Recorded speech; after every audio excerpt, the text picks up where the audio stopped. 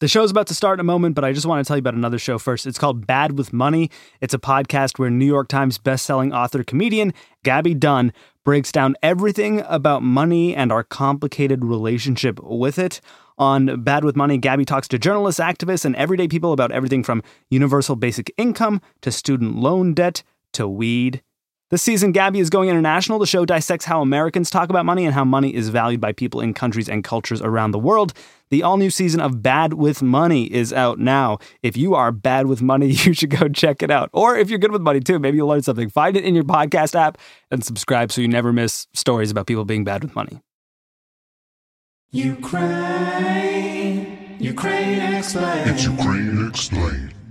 You know, this whole Ukraine Explained thing started with this whistleblower scandal on September 23rd, son of a Biden.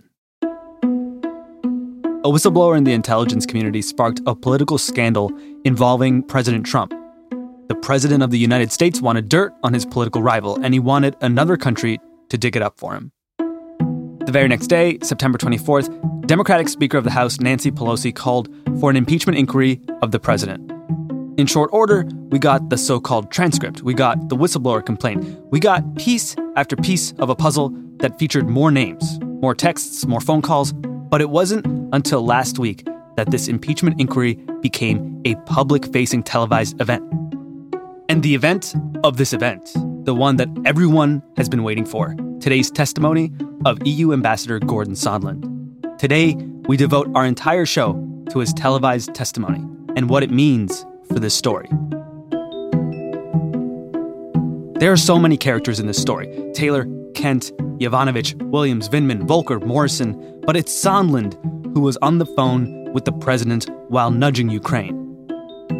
Our show today, in 3 acts, Mr. Sondland goes to Washington. From WVOX Washington, it's Today Explained.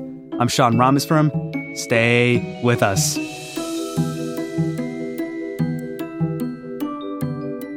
Act 1, The Third Amigo. Amigo 1, former special envoy to Ukraine, Kurt Volker. Amigo 2, Energy Secretary, Rick Perry. Amigo 3, Ambassador to the EU, Gordon Sondland. Amigo 14, Andrew Prokop. He takes it from here. Sondland is a luxury hotel magnate, and he's been a longtime Republican donor. I expect that few Americans have heard my name before these events. So before I begin my substantive testimony, please let me share some of my personal background. What seems to have happened is that around 2016, Sondland wanted to upgrade his status.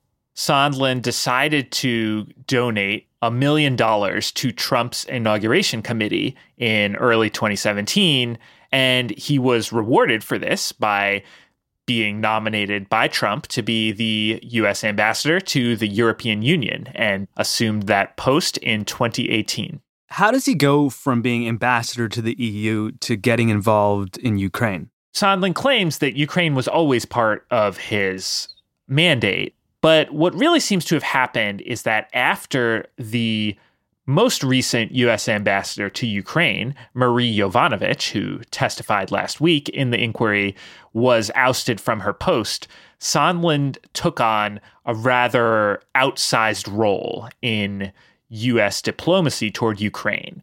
And he did so alongside 2 other people, Kurt Volker, who testified on Tuesday, and Rick Perry, the Secretary of Energy, and Sondland famously named them the Three Amigos. The Three Amigos!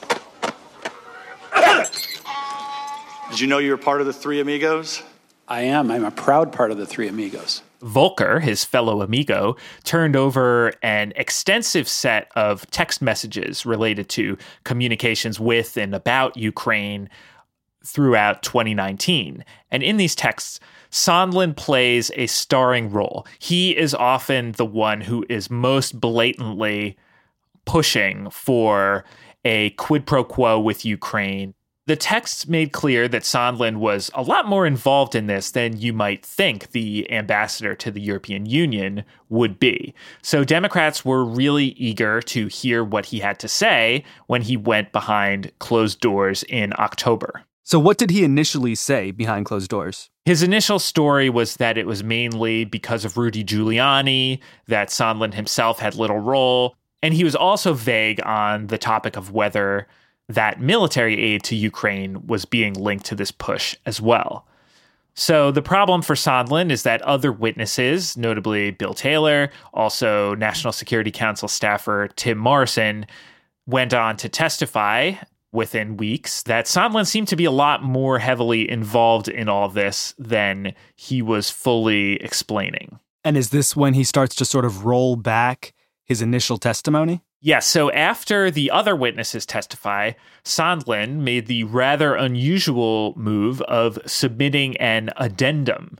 He said that actually, he now does recall that on September 1st, he told a top advisor to the Ukrainian president that they probably wouldn't get their military aid unless they agreed to the investigations Trump wanted.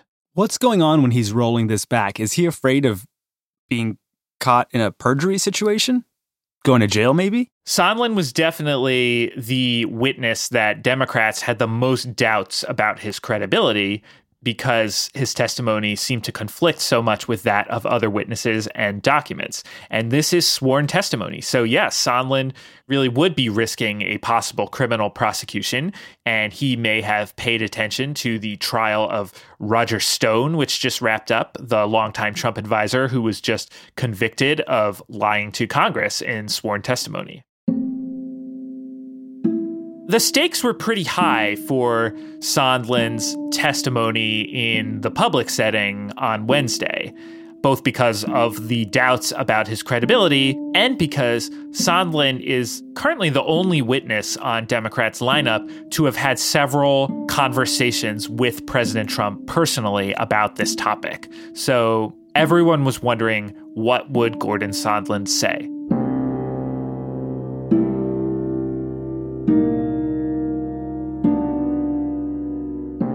The stage is set.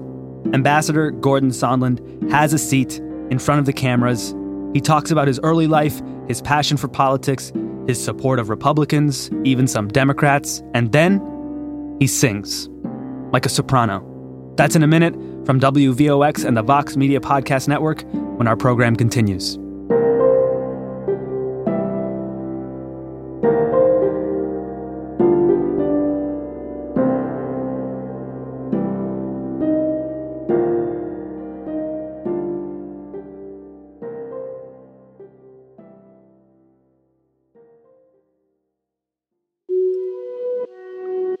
Quick note here, in the past week on Today Explained, we've talked about ISIS and noise and a far-right party in Spain that's actually called Vox and the rise of far-right parties across Western Europe and even the world and certainly impeachment. We've talked about impeachment a lot, but I want to tell you about our sort of cousin podcast, Reset. It's all about technology and how it's changing our lives. It's from Recode and Vox. And in the past week, they have talked about SMS texting and how a bunch of people sent texts on like Valentine's Day 2019, but they didn't get delivered until this month, and how that caused some serious consternation for some people who were like no longer in relationships with the people who the text finally got sent to. It's very complicated and interesting. They talked about a big Airbnb scam. They talked about why Google has your health records. Google has partnered with one of America's large hospital networks and gained a bunch of access to millions of health records. Does that freak you out? If so, maybe you want to listen to Reset right now from Recode and Vox. Check it out wherever you listen to your podcasts. They cover other things than the impeachment inquiry.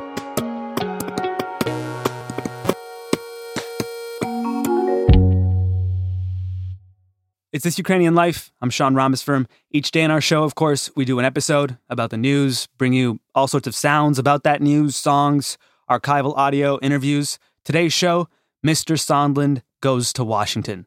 We are breaking down the long-awaited testimony from the EU ambassador. We have now arrived at Act 2, Song of Sondland. No one really knew what he would say. Would he plead the fifth? Would he contradict his prior testimony? Would he reveal new information? Our story continues with Vox's Andrew Prokop. Andrew, how did Ambassador Sondland open up today?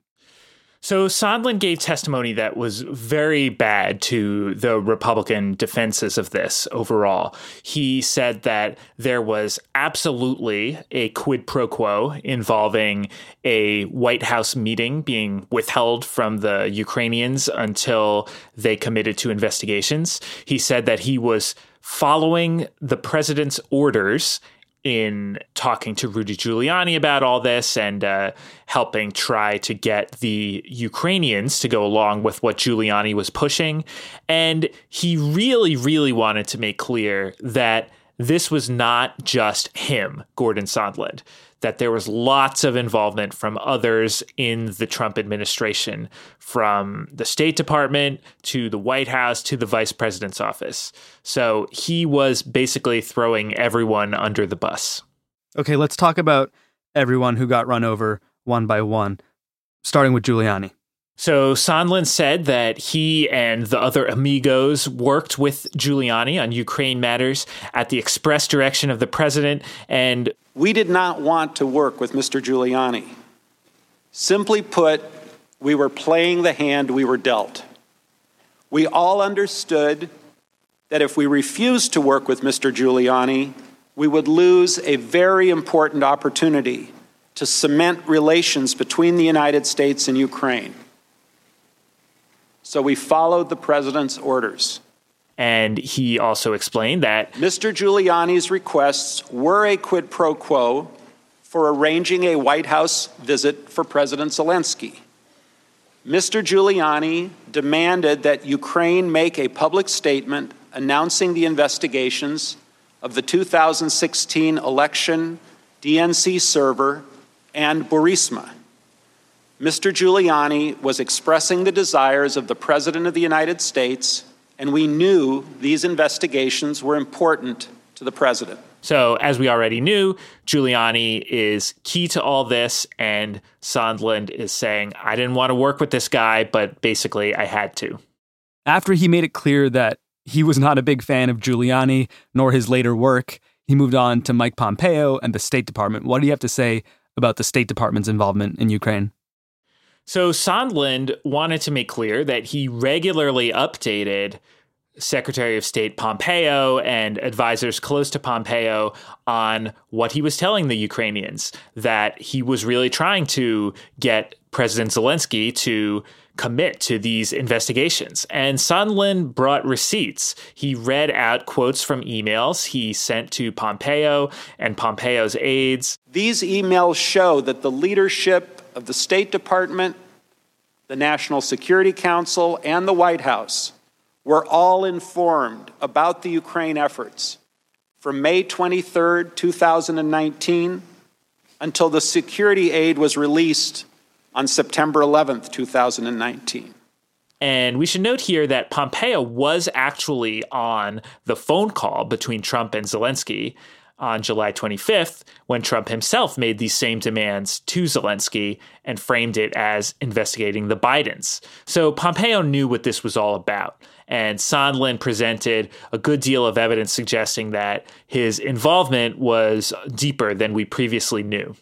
And this is significant because this House impeachment inquiry isn't going to hear from Secretary of State Mike Pompeo, yeah? Yes. So while a host of State Department officials have shown up to testify, complying with subpoenas, Pompeo has not agreed to testify. And more than that, he has decreed that the State Department should not hand over any documents to the House impeachment inquiry. And after Sondland's testimony today, that looks a whole lot more like it could be something like obstruction rather than just the ordinary political stonewalling. It seems that Pompeo may not want to hand over evidence that relates to his own personal knowledge of what was happening here. Where did Sondland go once he was done with Giuliani and Pompeo? So the Sondland bus made a brief stop over White House Acting Chief of Staff Mick Mulvaney, but the bus made a particularly interesting stop after that when he went over Vice President Mike Pence. Sondland explained that on September 1st, when he and Mike Pence were both in Warsaw and had a meeting with Zelensky. Sondland said that before the meeting, he told Pence that he was worried that Trump was holding up the security assistance unless Ukraine committed to the investigations. And he said that Pence kind of nodded in response, but didn't really engage much with the topic. And the Democratic questioner, attorney Daniel Goldman, said, And Vice President Pence just nodded his head? I don't recall any exchange or where he asked me any questions. I think it was sort of a duly noted. Well, he didn't say, Gordon, what are you talking about? No, he did not. He didn't say, what investigations? He did not. So again, this speaks to the broader point that Sondland was trying to express, which is that everyone's in the loop. That this was not the freelancing of one ambassador and perhaps the president's lawyer, Rudy Giuliani, but that people at the highest levels of the administration, in the State Department, in the National Security Council, in the vice president's office, in the White House, they all knew about this and they were all going along with it. And that, of course, means that President Trump knew about it. Sondland's treatment of President Trump is a bit more complicated, in my view. Sondland claimed that Trump never directly told him that the holdup in military aid for Ukraine was linked to the demand for investigations. Rather, Sondland continued to insist that this is something he just presumed, that, as Daniel Goldman, the Democratic questioner, put it, that it was something that he figured out sort of logically, like a math problem. And you understood the Ukrainians received no credible explanation. Is that right? I certainly couldn't give them one. So is this kind of a 2 + 2 = 4? And he kept returning to that metaphor. This was not something Trump told him. It was rather something that became very clear to him, something that seemed obvious. Yep. So he did not present the smoking gun of President Trump told me that he was withholding the military aid for Ukraine unless they did the investigations. Rather, it was something that was unspoken by the president in his telling. And after you get Giuliani and Pompeo and Mulvaney and Pence and Trump, I guess there's nowhere else to go but A$AP Rocky? Yeah, what triggered my memory was someone's reference to A$AP Rocky. When he mentioned A$AP Rocky, then all of a sudden it came back to me. Well, the whole thing sort of came back to me after he mentioned A$AP Rocky.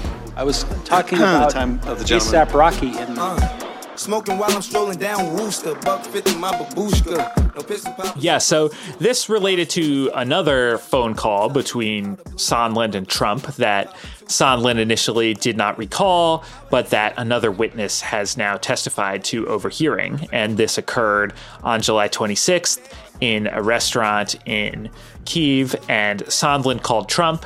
The other witness to this call testified that Sondland told Trump it hadn't worked out to free A$AP Rocky just yet, but you can tell the Kardashians you tried. In the end, A$AP Rocky was in fact released and returned to the U.S. about a week later, which meant that A$AP Rocky was freed about a month before the military aid for Ukraine was freed. Long live A$AP Rocky. R.I.P. A$AP Yams. Say cheese for the cameras, 8 G's for the dancers, Ben G's in the safe, that's right, Ben Lee's for the families, all go to waste, so what more can I say, race to the Lord, give him grace, scar on my face.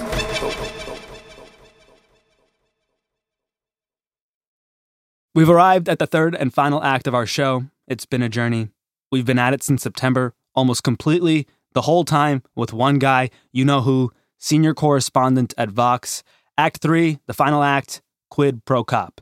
So the funny part was that when Devin Nunes gave his opening statement, he talked a lot about how This is a carefully orchestrated media smear campaign. But then things took a turn with Sondland's opening statement, and the Republicans seem to have realized that his testimony was not so friendly to Trump after all. So the GOP decided to shift gears, and in the end, they were the ones trying to really attack Sondland. So Republicans had to come up with this plan on the spot because they had no idea whether this Sondland testimony would go their way or not. Was it effective? They did come up with some aspects of what Sondland said that were somewhat helpful to them. For instance, Sondland saying that he only presumed that Trump was linking the military aid to the investigations. But overall, the bigger picture is that this was not good testimony for Republicans and for President Trump. And the president was watching along, taking notes in giant black Sharpie. He brought them outside to the South Lawn to address the press under helicopter. What did he have to say? So Trump picked out just one piece of what Sondland said that he thought was helpful to him. Toward the end of this saga, on September 9th, Sondland says he called Trump. And it was a very short, abrupt conversation. He was not in a good mood. So he's going, what do you want? What do you want? I hear all these theories. What do you want, right? And, according to Sondland, Trump responded, I want nothing. I want nothing. I want nothing. I want no quid pro quo. Tell Zelensky to do the right thing. Trump seemed to think that, this gets him off the hook. Even though it comes very late in the process, it comes after months of quid pro quo demands on the Ukrainians, and it happened just as news of the scandal was threatening to get out. So it's unclear how much of an exoneration it really is, but at least in this one instance, Sondland says that Trump said he wanted no quid pro quo. Andrew, it occurs to me as this public-facing impeachment inquiry, the televised testimonies wind down this week, that this is probably the most engaged the country's been in our national politics since the hearings of Brett Kavanaugh. And who knows, maybe the most engaged we'll all be until the 2020 election. How did American democracy look up there on the TV over the course of the past 2 weeks? It's been encouraging in some respects, despite the polarization and dysfunction in our politics. Impeachment investigators here have managed to shake loose a lot of useful and relevant factual information. And I think that is kind of the takeaway here, that, the executive branch is not simply one monolith that's defending President Trump, that there are people working there who are willing to speak up when they see something that they feel is wrong, or even if they don't think it's wrong, that are willing to provide information and testimony about what they know. Despite the efforts on the part of the president to obstruct and impede this inquiry, it has resulted in genuine information and revelations. And it's been good for informing the public overall about just what their president has been up to. Well, Andrew Prokop, thank you for being our guide through this saga that is Ukraine Explained. It's been my pleasure.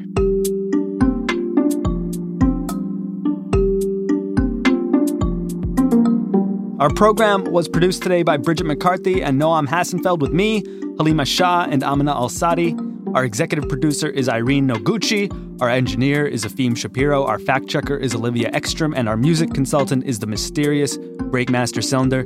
Special thanks this week to Laia Balcells, professor of government at Georgetown University in Washington, D.C. Laia contributed to our episode on Spain that ran earlier this week. Our email, todayexplained@vox.com. Our Twitter, today_explained. Today Explained is produced in association with Stitcher, Vox Media Podcast Network management oversight for our program by our boss, Mr. Ezra Klein, who has never publicly acknowledged his early hip-hop work as A$AP Klein. Yeah, what triggered my memory was someone's reference to A$AP Rocky. I'm Sean Rameswaram, back tomorrow with another explanation of today.